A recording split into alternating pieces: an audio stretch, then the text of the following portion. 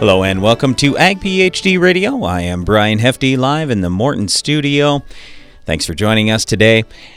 My brother Darren will be joining me just shortly here. Today on the show, we're going to talk a little about spring cheatgrass control. But even if you don't have cheatgrass as an issue on your farm, a lot of these same lessons are going to apply to many grasses out there. And let's face it, grass is a problem on almost every crop farm that there is out there. And you know what?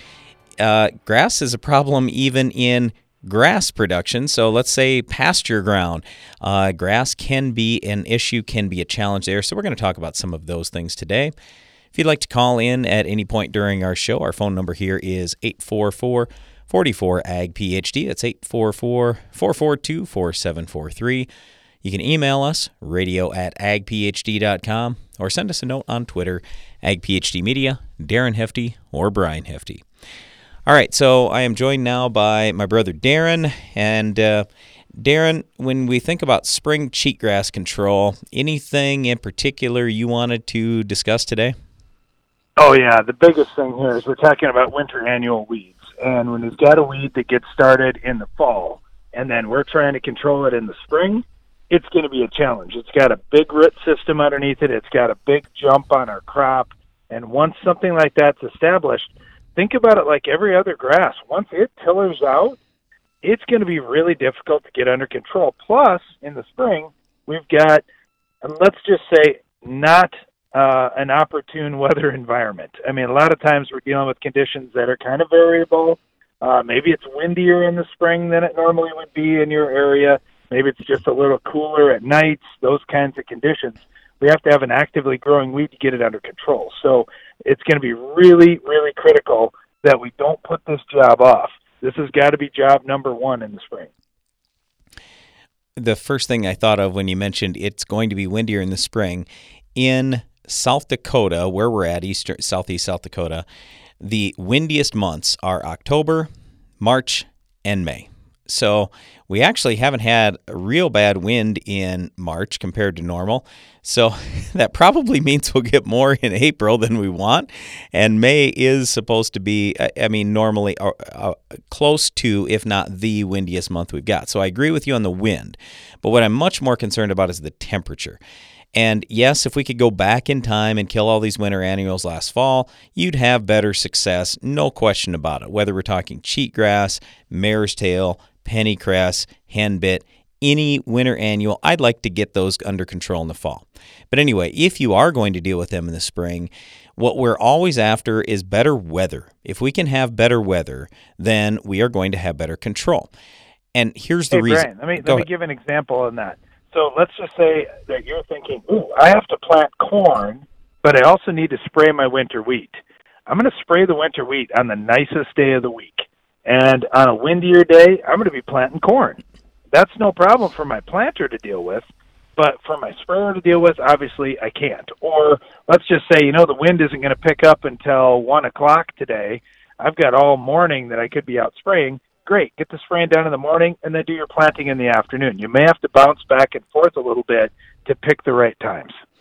Okay, when we're planting corn, the odds that spraying cheatgrass, the odds that we're going to get control on spraying cheatgrass then is really pretty slim. It all depends on when we're planting. But if we can plant in April like we normally do, most of those days are brutal. Those are not great days for spraying. And so to go back, I was just saying we want ideal weather, and here's the reason why.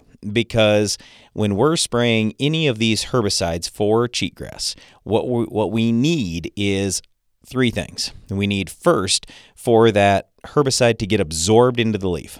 Okay, well, if it's warm, we've got a much better chance.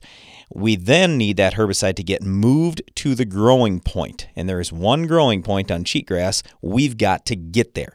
Well, the warmer it is, then the more active that plant is growing, and the faster that herbicide is going to move to the growing point. And then the final thing we have to have, and this is the key, once the herbicide reaches the growing point, there needs to be a lethal dose there.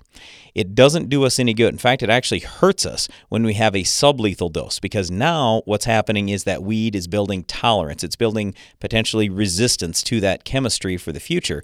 And you can see it now. We have certain herbicides that just simply aren't working as well on cheatgrass. That's not a good thing. So you've got to make sure that you get a lethal dose delivered to the growing point. So with Roundup, for example, what we end up suggesting to people is if the weather isn't ideal, bump your rate by 50% as long as you're still on label. Okay. Well, with a cheatgrass product, it is already going to be expensive. So do you really want to up your rate by 50%? And is that even going to be on label? In most cases, it's not. So you can't legally do it. And even if you did, it would cost a bunch more money. So my point is this: we've got to have good weather. And what I mean by good weather, I'd like the nighttime temp above 50, I'd like the daytime temp above 70, and I'd like that for 2 days before and 2 days after spring. So we have good growth before, so everything's working well in the plant, and so we have good growth afterwards to move the herbicide to the growing point and get a good kill. So I realize that you may be in North Dakota or you're across the border in Canada, and this is going to be really challenging, but I'm just trying to tell you, if we have better weather, we have better control. That's ideally what I would like. So if you say, man, I might only have one opportunity to have that great weather, where do I want to use that? I want to use that on my weediest fields. Take your worst fields, spray those on the very best days. Darren, you got any other tips? We got about a minute left here. Well, the other thing with cheatgrass control is we get less control when we're tank mixing a broadleaf herbicide and a grass herbicide. So you mentioned we don't have many choices for grass herbicides that are going to take out cheatgrass in a grass crop. So that's the situation where when you have a super weedy field, you're going to have to make 2 applications, kill that grass, worry about the broadleaves on another pass. Yes, I agree. And you got to think about which one do you want to spray first. I'm always going to go after the grass first. Grass early on in a grass crop, like wheat, for example, is the worst thing possible. So yes, I don't want broadleaves out there either, but I want to get the grass under control first, and then I'll go after the broadleaves in a week, 10 days, something like that. So we want to try to be timely with these winter annual weeds like cheatgrass. We'll talk more about cheatgrass and other grass control here on Ag PhD Radio. What do you think of when you hear Palmer Amaranth or water hemp? If you use Fierce herbicide in your soybean field, you don't have to think about them at all. With 2 effective modes of action and up to 8 weeks of residual control, Fierce takes on even the toughest weeds like water hemp and Palmer Amaranth. Take control of your soybean field and get rewarded with Roundup Ready Plus when you choose the proven power of Fierce herbicide. Talk to your local retailer today to put Fierce to work in your fields. Always read and follow label directions. Want to turn smart agronomics into smart economics? Go with the all-new Grow Smart Rewards program. 1. Start with a smart agronomic plan. 2. Qualify with the purchase of a participating BASF herbicide. 3. Earn $1+ per acre for each qualifying pair-up brand. Plus, you may qualify for an additional $75 per gallon back on our industry-leading fungicides. For full program details, go to growsmartrewards.com. Grow Smart with BASF. Worried about glyphosate-resistant weeds and grasses in your corn? Unleash the power of new Impact Z herbicide and get the early post-application advantage you've been waiting for. Save $3 per acre when you combine Impact Z with a qualifying insecticide purchase. Go to buy2save3.com for details.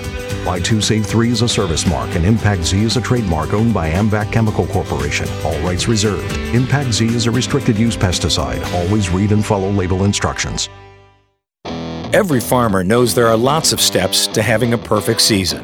Don't let your fertilizer plan be the step that trips you up. For over 35 years, AgroLiquid has had the experts and the products that'll help you move closer to your target. No matter when you apply fertilizer, no matter how, you'll hit the bullseye. AgroLiquid is the perfect fit for your planter fertilizer program. To learn more, go to agroliquid.com. AgroLiquid moves you closer to your target.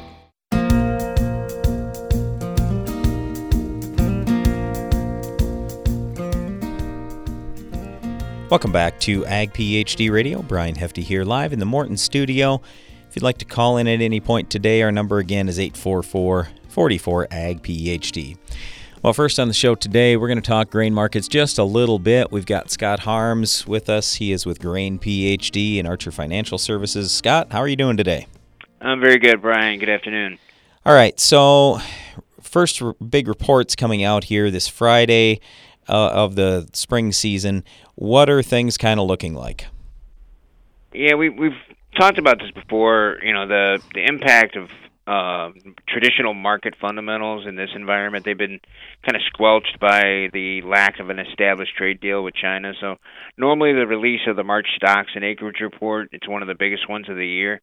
It's always set up some pretty big price move when it's released, but there'll be a reaction, but it won't be anything like probably what we're used to, unless it's a real shocker. But what's unique this year is that the funds have a record short position in corn leading up to this report, so we'll see how that plays out. That being said, we are getting our first look at acreage based on surveys that have taken place in late February.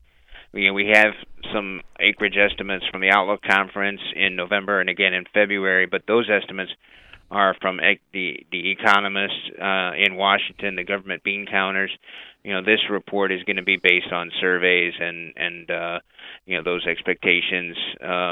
We're expecting corn acres to go up by 2 million acres, just over 2 million acres over last year, and beans they'll go down about 3 million acres. Cotton and sorghum acres are expected to go up.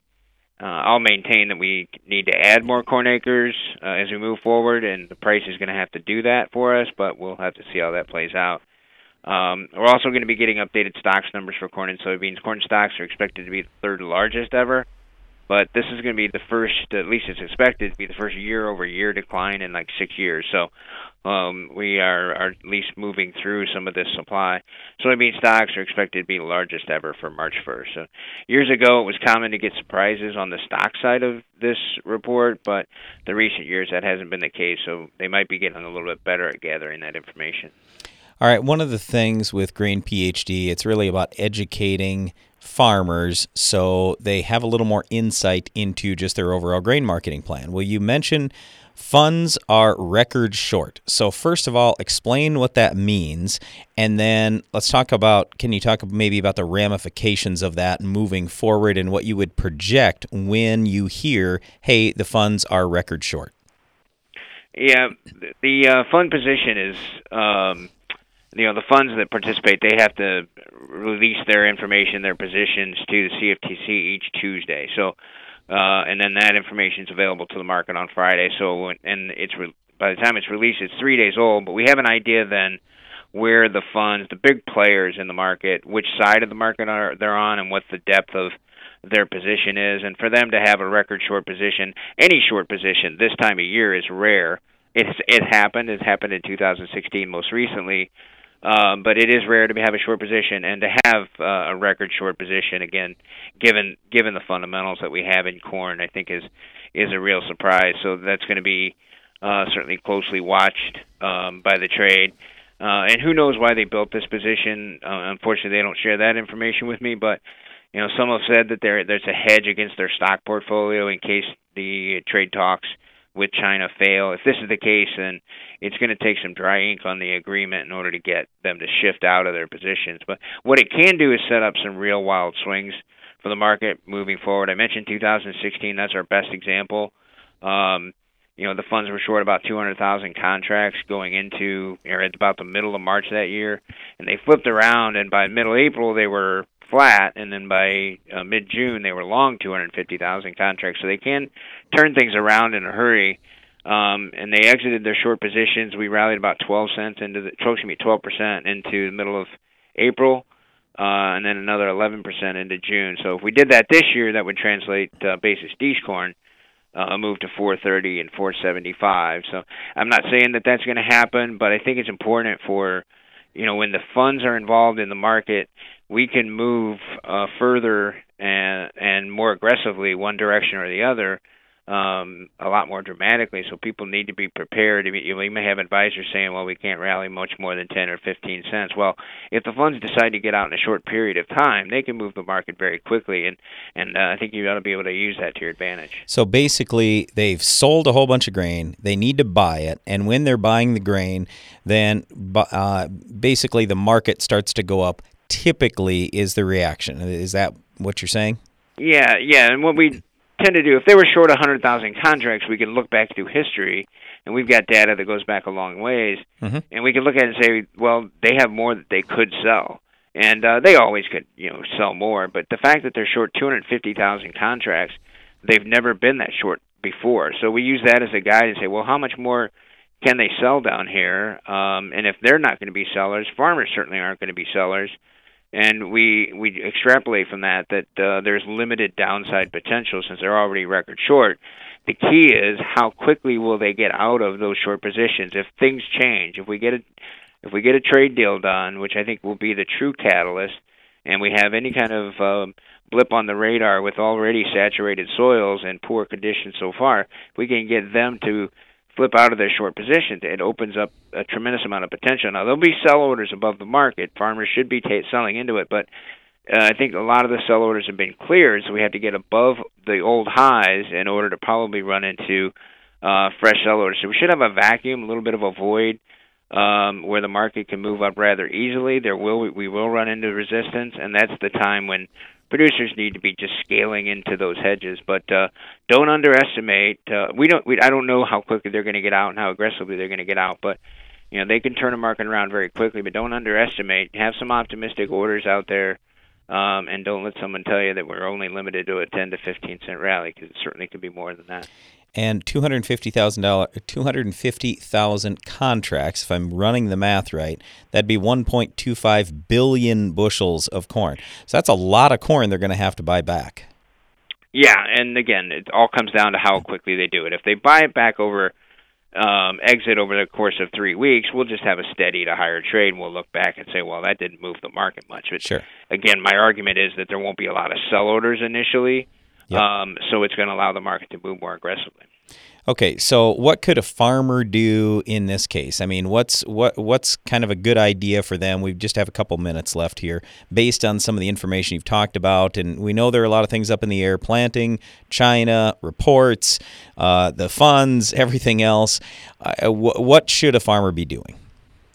Be ready, and I know that they've heard that before, but set where you think the market can go to. We're talking about 415 to 425. We have offers in to put on a price floor in December corn at $4 by buying the $4 put, selling the 440 calls. That would kick in if we get a move towards the 415 to 420. We've had those in place for a while. We're willing to be patient because we believe that the market is ready to turn in our favor and allow that opportunity. You may have to get more aggressive. It doesn't happen. But the main thing is just have those offers in here. We're in a little bit of a void here where we're not in the field. We're ready to get we're getting anxious to get in the field, but that's still a few weeks away in many cases. So it's a great time to set those price targets. Identify, get them in at your elevator, get them in your futures market or an options market, but be ready to pull the trigger. We also had some people interested in buying some courage calls to sell into down the road. We've talked about those before. We're looking at the July short-dated 430 calls, spend about 6 cents or $300 a contract, not a lot of money. And it reopens the upside as you make sales, and you can be more aggressive knowing that you've got those calls in place. Well, I think it's good advice to be ready. That's the reason why we established Grain PhD a while back, just to try to get more good information out there. So if you're listening today, we would just really encourage you, start working on this. If you haven't already, just go to grainphd.com. You can get a whole bunch of great free information. Just learn more about grain markets, grain marketing in general. You can also sign up to get the free Grain Bridge software. That's a really nice tool to track your positions and where you're at in terms of your overall grain production and sales. So I think that is an awesome tool tool that's available also for free for you. And if you've got any questions, just go to grainphd.com or by calling 844-GRAIN-01. Well, Scott, thanks a lot for the time today. Really appreciate it. We'll talk to you again soon. Stay tuned. You're listening to Ag PhD Radio. Tired of that old warped poly boom ruining your spray applications? Express Boom from Hypro is a fully assembled stainless steel boom that ensures an even application of chemicals every time. Don't wait another season, upgrade today. Hypro, helping you spray better. Interested in strip tillage? You should know about the Soil Warrior from ETS. With one-pass efficiency, optimized nutrient placement, and reduced production costs for higher profitability, the Soil Warrior brings the future to your farm. Visit soilwarrior.com to learn more. Give your corn a strong defense against stress throughout the season with MycoApply Endoprime SC. MycoApply Endoprime SC uses 4 specially selected species of mycorrhizal fungi to protect your crop against stress. That means more access to water and key micronutrients while building a healthy soil structure for stronger crops for years to come. Stronger corn starts beneath the surface. Learn more about MycoApply Endoprime SC at endoprimecorn.com. Always read and follow label instructions. In order to be the best farmer you can be, you've got to have a grain marketing plan. But what do you do when you're too busy out in the fields trying to maximize yield? Hi, I'm Darren Hefty. My brother Brian and I are always busy learning more about how to make our farm more successful. That's why we use Grain PhD to learn more about grain marketing and to work with our Grain PhD risk expert to create a complete grain marketing strategy. Visit grainphd.com to learn more about a free consultation for your operation. High-yield corn growers know that feeding the crop and soil are keys to maximizing yield potential. Nutex EDA and Reverb are specifically formulated to help manage limiting factors associated with today's farming conditions. Nutex EDA works within the plant to support nutrient mobility and utilization. Reverb focuses on the soil, providing beneficial trace elements which help condition the root zone for optimal microbial activity. Low use rates and superb tank mix compatibility make Nutex EDA and Reverb no-brainers in the high-yield grower toolbox. Build with the best. When you choose Morton Buildings for your next farm storage building, you'll experience the Morton advantage at every step, starting before the walls even go up. Since the value of our buildings is in its ability to protect what you have stored inside, we ensure that every component is researched and tested to withstand the elements in all weather conditions. And we back it up with the strongest warranty in the business. Looks better, built stronger, lasts longer. Learn more at mortonbuildings.com. With the success of the Case IH Steiger Quad Track and Magnum Road Track tractors, it's no secret why Case IH is the leader of the track. So it wasn't surprising when the competition started imitating us, because Case IH offered the first 5-axle design to give you more power to the ground with less berming and compaction, all to help you be more productive. Still, we're flattered. In fact, if we weren't already red, we'd be blushing. To learn more, visit caseih.com/tracks.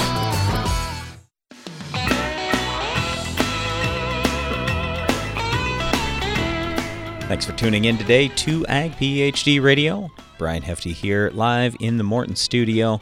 If you want to call in to talk about our topic, spring cheatgrass control, or if you have any questions or anything you want to talk about that's going on your farm, our number here is 844-44-AG-PHD. Well, first on the show today, we have Dallas Peterson. He is with Kansas State University. Dallas, thanks a lot for joining us today. Yeah, my pleasure. All right, so down in Kansas, I am just curious, first of all, about what's the overall wheat crop looking like? Was survival good this winter? Are you thinking good things going into the spring, or what's your overall feeling with the wheat crop down there? Well, the wheat crop's always very unpredictable, but certainly it's been quite a year with all the rain and snow last fall and through the winter and the delayed spring. And so we have quite a variety of conditions with our wheat.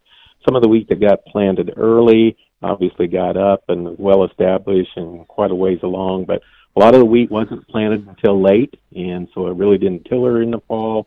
It's just kind of starting to take off now, and we also didn't have much of an opportunity to do any treatments in the fall either. So everything is pretty much going to be condensed in this next month or so. And by treatments, I assume you mean herbicide and controlling weeds like cheatgrass. Yeah, for the cheatgrass species, downy brome, Japanese brome, and cheat, we have three primary options, I guess you would say.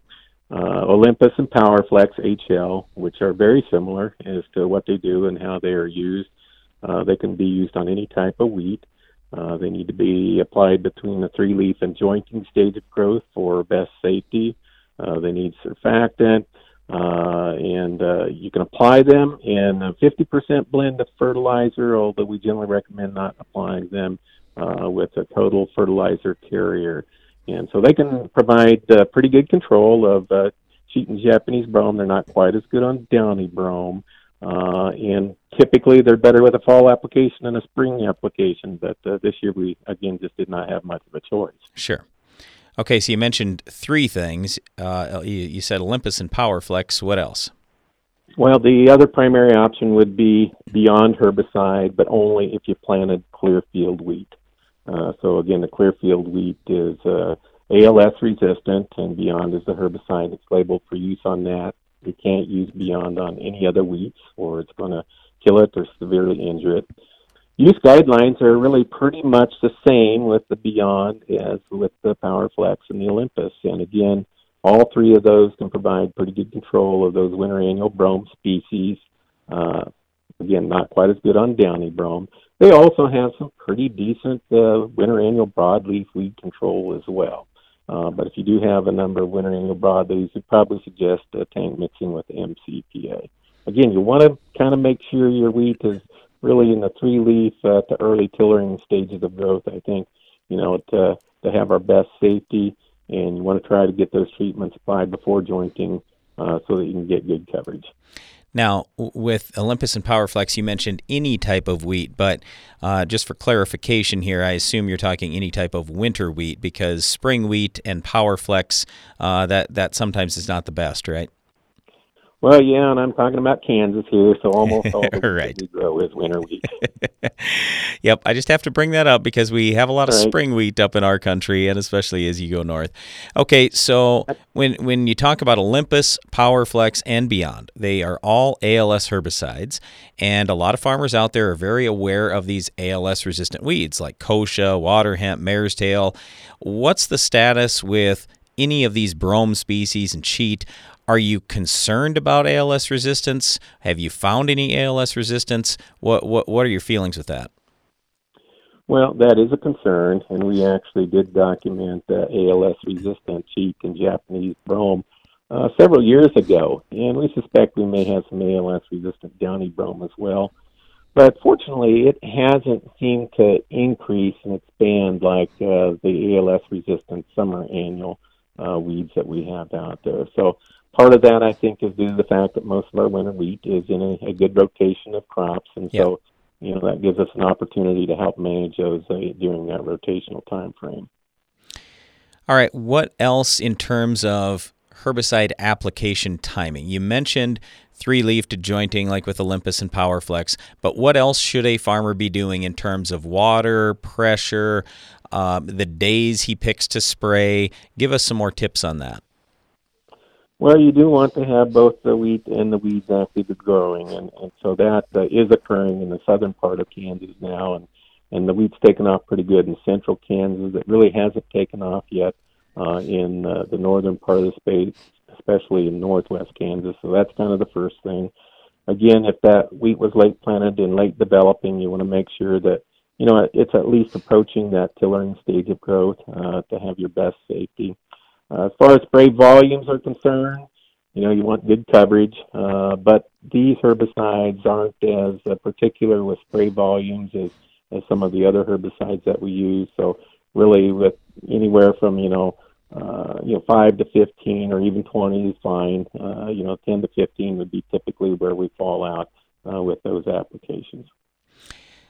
How about other chemistries pre-emerge? Like, let's say I've got Prepare or Varo, or maybe even a late early post Zidua.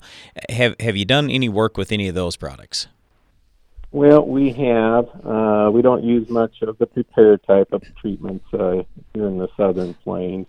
The Zidua and the Anthem, those can be applied, delayed pre or early post, but really the weed control activity is through pre-emergence residual activity.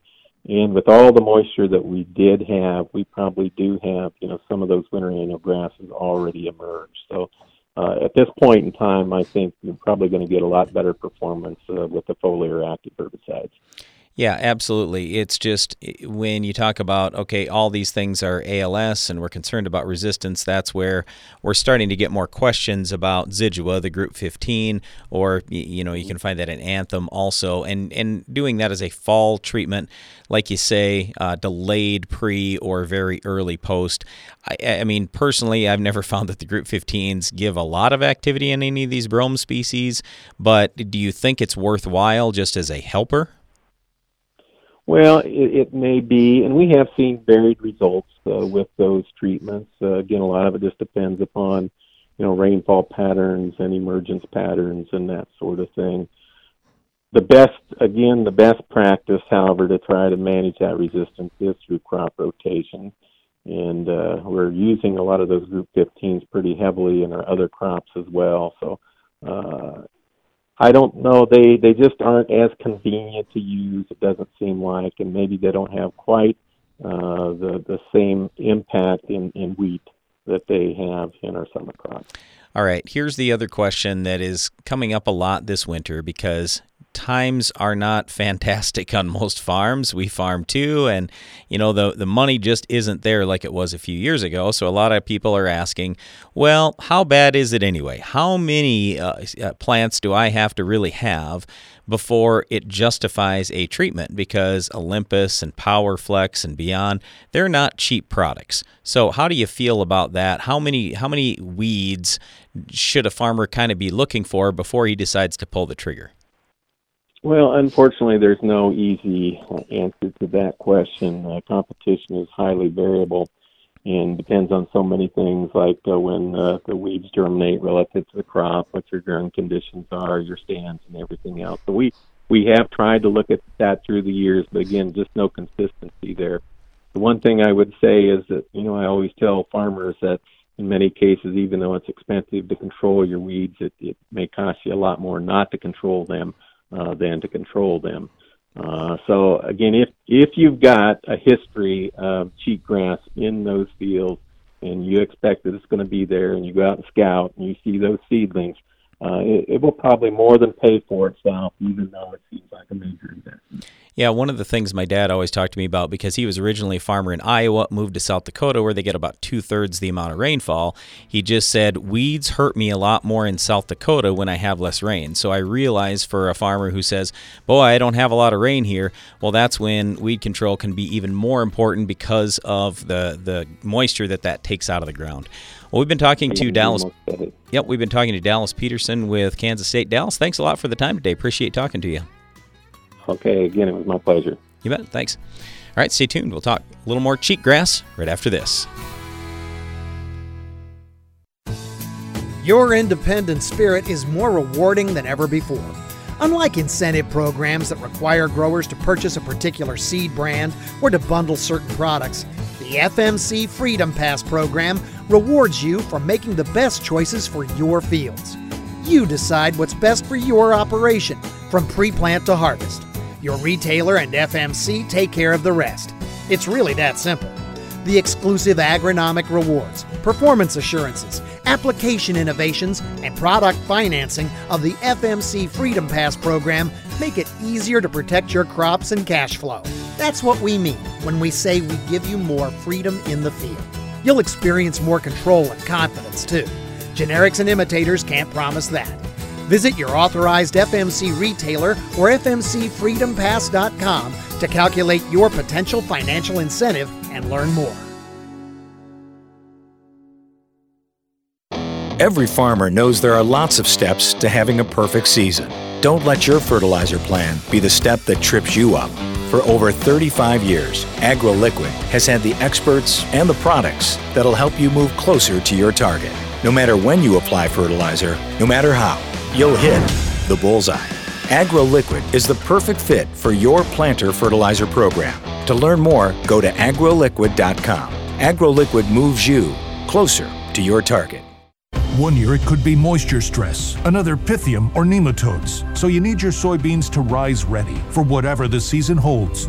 Now one simple decision provides coverage on 4 fronts. The Acceleron portfolio, fungicides, insecticides, bioenhancers, and an industry-leading nematicide that strikes where nematodes attack. This season, rise stronger with Acceleron seed treatment products. Learn more at AcceleronSAS.com/rise ready. Performance may vary. It's important to use proper PPE when handling treated seed.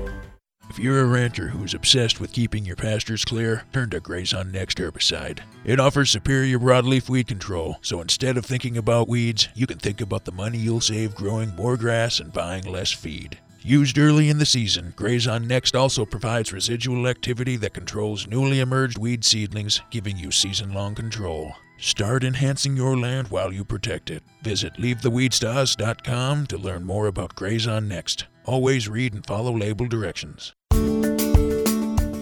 White mold, sudden death syndrome, root rot. If you raise soybeans, it may seem like you have all the cards stacked against you when it comes to disease. But did you know there is a new cost-effective seed treatment which can help prevent all 3? Heads Up Seed Treatment offers a new proactive approach for dealing with fungal and bacterial diseases. Compatible with other seed treatments, hedge your bet against disease this spring. Ask your dealer for Heads Up today. To locate a dealer, visit headsupst.com.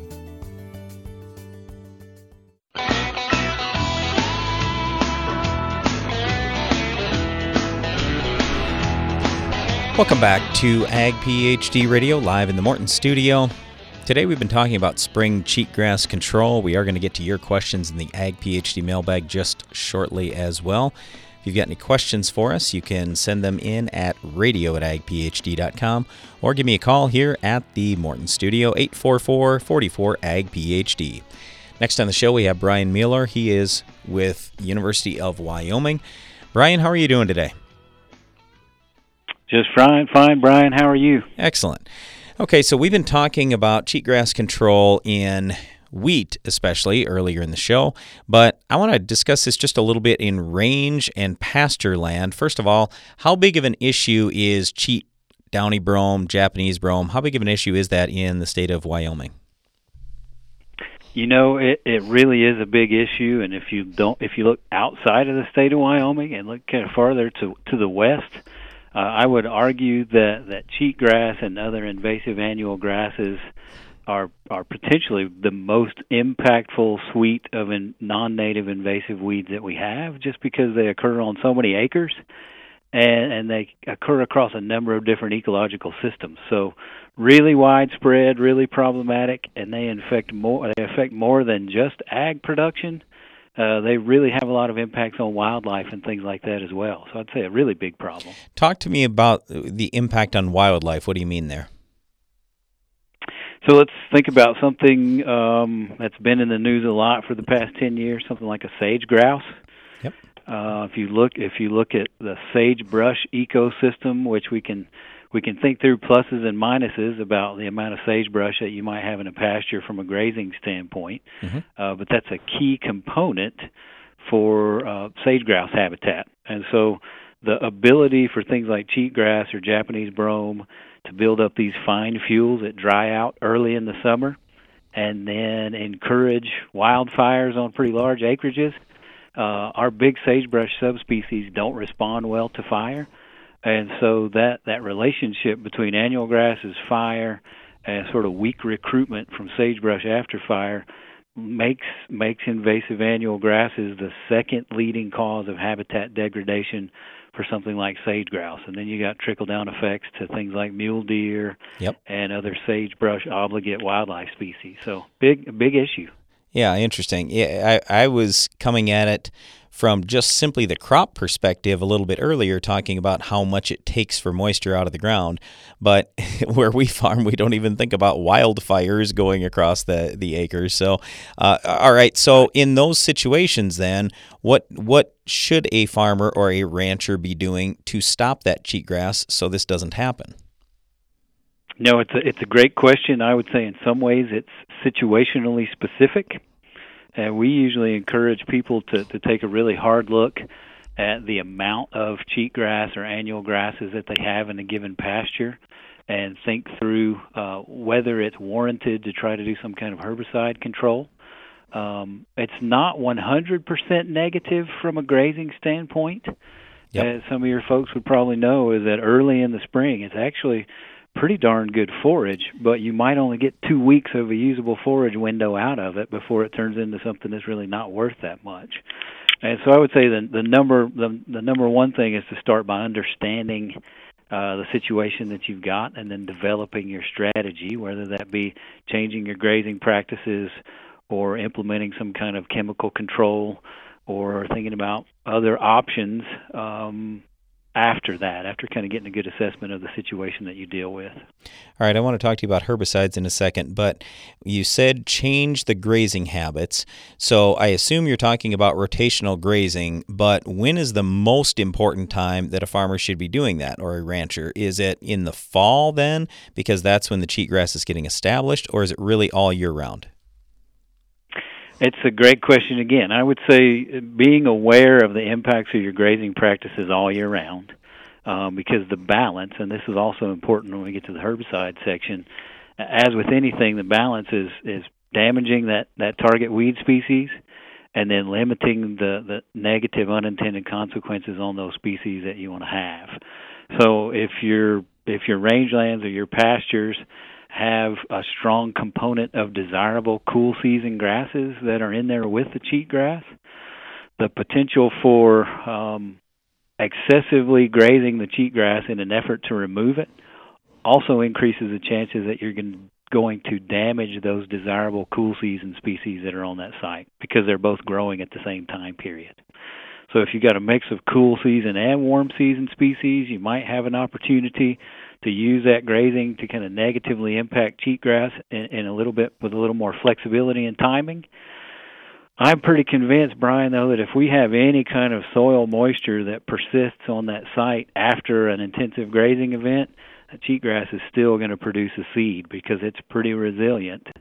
So I don't know that that's going to be the way to get rid of it, but I think it's definitely a way to get a little bit of benefit out of it, and then potentially stress that plant going through the year and shift the competitive balance toward the perennials. Talking about the competitive balance, and I'm just going to throw this out to you. Let's say that I had ground that had been crop ground and I want to turn it back to pasture ground. What species of grass should I be putting in there that would help me the most in terms of naturally taking care of my cheatgrass? Do you have any suggestions? You know, and there's a lot of research through the years that kind of support this. The number one perennial grass species that we have right now, for just from competing with cheatgrass standpoint, something like crested wheatgrass. When you think about crested wheatgrass from a grazing production standpoint, it might not really be all that much of a benefit as far as a trade for cheatgrass. I mean, it's going to stay greener a little bit longer into the year. You might be able to come back onto that crested stand in the fall when you get some moisture and regrow some decent forage there. There are some other species that I think, things like thick spike wheatgrass or intermediate wheatgrass, that kind of stand up a little bit to some of our herbicides that we would use and provide a rhizomatous growth characteristic. I think those are some things that have shown through the years to be somewhat competitive. And ideally, you could get somewhat of a diverse mix in there that's going to give you quality, palatable forage for a little bit longer during the growing season than just if you went back with a single species. So Sure. Try to get a diverse mix on a site like that too. Sure. All right, how about chemical control in pasture and rangeland for cheatgrass, downy brome, Japanese brome? What are your suggestions there? So most of the work that goes out for chemical control would have gone out last fall. Something like Plateau or a Mazapic in range and pasture has probably been the standard for years and years for annual grass control. And we typically see the best results with something like that, either as a pre-emergent herbicide or as an early post. If you get sufficient fall moisture, as you mentioned earlier, most of our cheatgrass will have emerged last fall. Right. The challenge with getting out right now is really logistics to get your soil conditions firm enough that you can get out with some equipment, and you're going to have to potentially think about adding something that has some post-emergent activity. Low-cost option would be to put some kind of low-rate glyphosate in with that mix. But again, you've got that balance that if some of your desirable grasses are breaking dormancy, you're going to potentially injure those with something like glyphosate as well. So spring cheatgrass or Japanese brome control in rangeland situations, in my opinion, is just a little bit more logistically difficult than trying to do your stuff in the fall. Can a farmer have that aerially applied? Yes, and in fact, with many of the situations that we deal with, rolling terrain, difficult to cover area, yep. And with these newer herbicides that we apply at such low rates, I think in many cases aerial application is more precise than our ground rigs would be in those really difficult sites. Yes. And if some neighbors can get together and block up some acreage, then sometimes your cost per acre would go down with aerial application. Yep, good advice. All right, again, we've been talking to Brian Mueller. He is with University of Wyoming. Brian, that was great stuff. Really appreciated having you on the show. Thanks so much. You bet. Thank you. All right, we are going to get to the Ag PhD mailbag. That's coming up right after this. If you've got any questions for us, it's radio@agphd.com. Stay tuned. We'll be right back.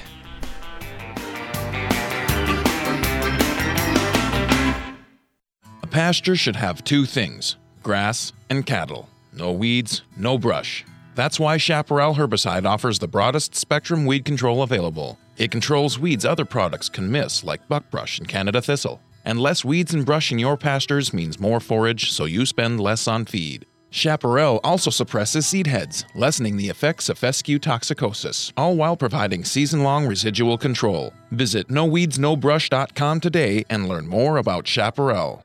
Your grain bin fans can cost you a lot. High electric bills from running when conditions are not ideal, shrinkage from over-dried grain, and spoiled grain all take money out of your pocket. With the Steps GMS app temperature humidity switch, get your bin fans to start making you money. Only run fans when the conditions are right. Eliminate shrink and spoilage in your bins. Deliver grain in top condition at market moisture. When every dollar counts, you need Steps GMS. Contact us today at stepsgms.com. Want to cut production costs without losing yield? Brian Ryberg from Buffalo Lake, Minnesota has done just that. Here's his story. We began using a Soil Warrior on our farm the fall of 2014. We've seen many benefits from better water infiltration, a lot less hours on equipment, fuel, been able to reduce our fertilizer side, so it's really simplified our operation. See what makes Soil Warrior different and better at soilwarrior.com. In farming, getting things done early has a way of setting you up for success, like using Corvus for an early season win over weeds. Corvus keeps even the toughest weeds from gaining a foothold. Multiple sites of action deliver superior control of emerged weeds. And later, Corvus reactivates with just a ½ inch of rain to take out any new weeds that may have sprouted. So get an early season win against weeds with Corvus for end of season rewards. Always read and follow label instructions. Corvus is a restricted use pesticide. You need a powerful herbicide to fight the war on weeds. Bellum is Rotam North America's mesotrione herbicide, and it fights against the annual broadleaf weeds attacking your cornfields. Winning this battle means higher yields, lower cost to you, and maximized profitability. For long-lasting and residual weed control, check out Evinco, Vilify, and our newest mix, Rixa. For application, flexibility, and season-long control, that's Evinco, Vilify, and Rixa, powered by Bellum. For more information, visit bellumherbicide.com. That's BELLUM herbicide.com.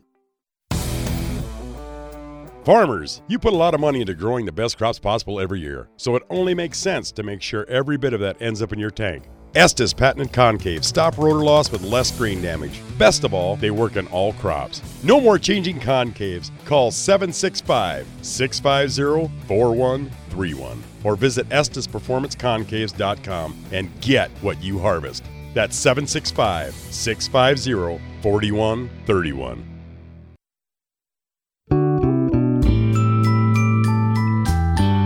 Hey everybody, come on in. The Ag PhD mailbag is about to begin.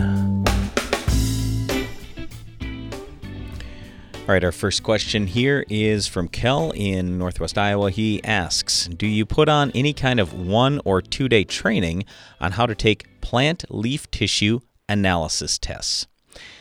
Kel, no, we don't put on training specifically to do that. It's really not that complicated. The source we often refer people to is Midwest Labs down in Omaha. They have a plant tissue sampling guide. We also have a link to that under the agphd.com website and our resources tab. Darren, what do you think about that? Well, how do you usually start when a farmer asks you, okay, how do I take plant tissue analysis? Well, it depends on which crop and what stage you're in. And the big thing that I would say is, okay, why are you pulling plant tissue analysis? If the response is, I have a problem in my field, I suspect that it may be nutrient related, I just want to find out right now, a snapshot of today, what's in my plant, that's great. Pull that plant tissue test, maybe even pull a soil test right next to that plant, and let's compare notes and see what's going on. If a farmer says, look, I'm trying to pull plant tissue tests because I want to get a gauge on my fertility program and my crop production to see if I can go from 200 bushel to 220 bushel in the next few years. Then I say, okay, here's what we want to do. We want to start a plan out, and we want to pull tissue tests all through the season once a week and see what we can learn from that. And that's a little bit different. So in that case, my recommendation would start around timing. And, hey, I want to get that plant as soon as it's just a few inches tall, and we'll work all the way up until we've got grain, or maybe till the end of the season, whatever. It's generally 10 or 12 weeks that we'll do it. So that's the big thing. And then, again, we'll just look at which crop it is and which leaves we should pull, and why reinvent the wheel. Midwest Labs has got a pretty good guide on a wide range of crops. Start with that, and if you see a crop that, hey, I'm raising watermelons, I didn't see anything about that, then great. You may look for some different sources on that particular crop. But on corn and beans and wheat and a lot of the common crops grown in the United States, they've got a good guide on when and where to pull those tests. All right, you mentioned if you see a specific issue in your crop. So here's one of the first ones you may see this year. You may hear this term, rapid growth syndrome, in corn, and there will be some yellow tops to plants. First of all, rapid growth syndrome is nonsense. There's no such thing. What it is, it's a nutrient deficiency. So people will say, oh, it'll grow out of it. Well, sure it will, but you already lost a whole bunch of yield. So why don't you figure out what's going on in the plant, and let's fix it moving forward. When I first started seeing that, maybe 20 years ago as a young agronomist, I went out, pulled plant tissue samples because I looked at the plant, and when it's upper leaves, I just assumed, oh, it's probably sulfur deficiency. And most of the time, instead, it's zinc deficiency. But the point that Darren's making here is when you see a problem, find out for sure what it is. Because if I would have told a person, oh, it's sulfur, and then you spend money on sulfur and it's not, well, you're not very happy, right? So just do some analysis and figure out what is going on if you see any problems out there. All right, next question comes from Justin. He asks, will you guys be doing any videos on pre-emerge control for grazing pastures? I'd like to see what you think about this. I graze my horses all summer long, but last year I had a problem with dandelions. Is there anything I can use pre-emerge for pasture weed control when I have dandelions? Well, Justin, in terms of pre-emerge, what pre-emerge is before the crop or grass comes out of the ground. Well, with pastures, the grass is already up. So there isn't really anything we're going to be talking about pre-emerge in an established pasture already. But what we would talk about is early post-emerge as soon as you can in the spring when the weather gets decent. Then you want to go out and do some spraying. So my favorite would probably, for dandelions, would probably be Distinct. Darren, what do you think? Anything you like better? Well, here's what I like, Brian. I like Distinct, but I like it in the fall. With dandelions, they're going to get a start in the fall. I would try and hit them at that point. You still have warm weather in the fall. You still have active growth, and those weeds are about to put a lot of nutrition down into their root system to try to live again next year. And if you knock them out in the fall, then you also have winter coming up, which they're going to struggle with too, and can help finish off any that you didn't completely get. But the thing I like about the fall, you don't have all those crops growing around you that you have to worry about either. You talk about spring, and all of a sudden we got soybeans popping up that aren't dicamba tolerant, and they're certainly not tolerant. There's no tolerant soybeans to distinct because you have two modes of action in there. So for me, I like doing that fall treatment. Then in the spring, what I would be thinking about is I would probably be running with a high rate of Freelex. And the reason why is we don't have the volatility component like we do with the old formulations, the amines and esters of 2,4-D. It's a different kind of 2,4-D. It's 2,4-D choline. And if you talk to your neighbors and they say, look, I'm planting to extend soybeans, well, then I might use dicamba in my pasture in the spring. If your neighbor says, well, I'm using Enlist soybeans, well, then I'm for sure using a 2,4-D product.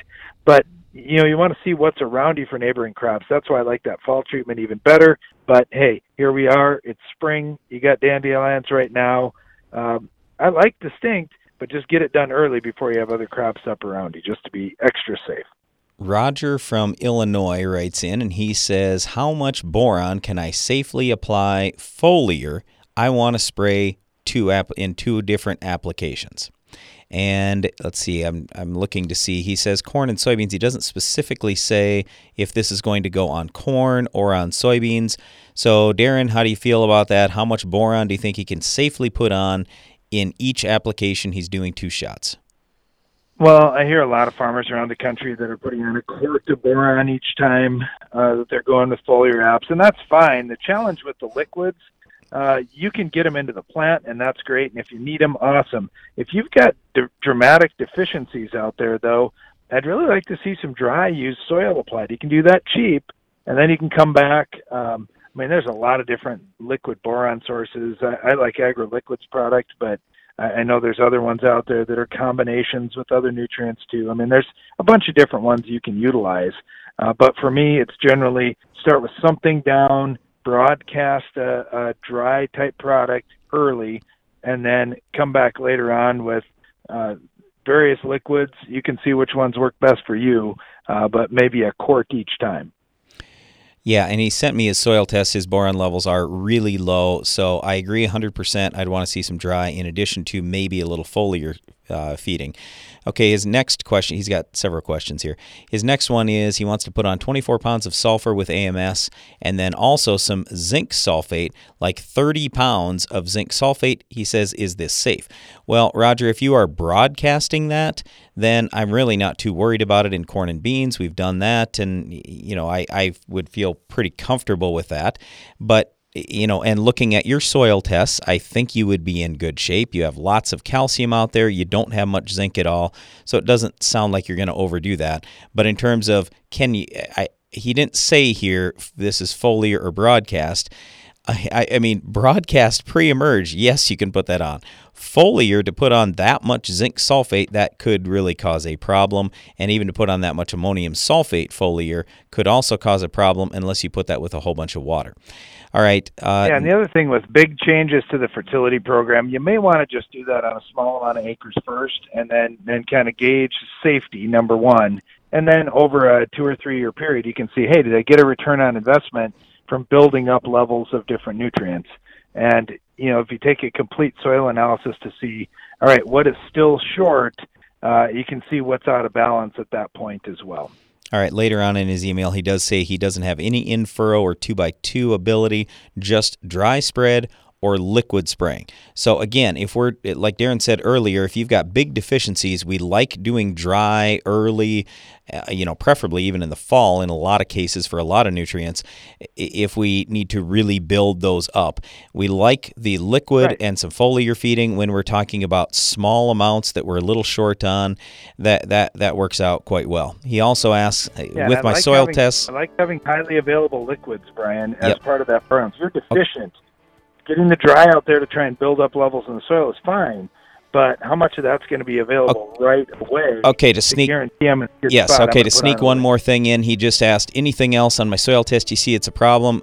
Roger, I would tell you you're at 2.2% on average for base saturation K. We really want that in the 4 to 8% range for corn and soybeans. So thanks for that question, Roger. Really appreciate that. All right, before we run here, we've got to say thanks to our production staff, thanks to our guests who called in earlier today, and thanks to everyone who wrote in questions. Really appreciate that. And thanks to you for listening. Be sure to join us again each weekday for more Ag PhD Radio. And now, stay tuned for Shark Farmer Radio.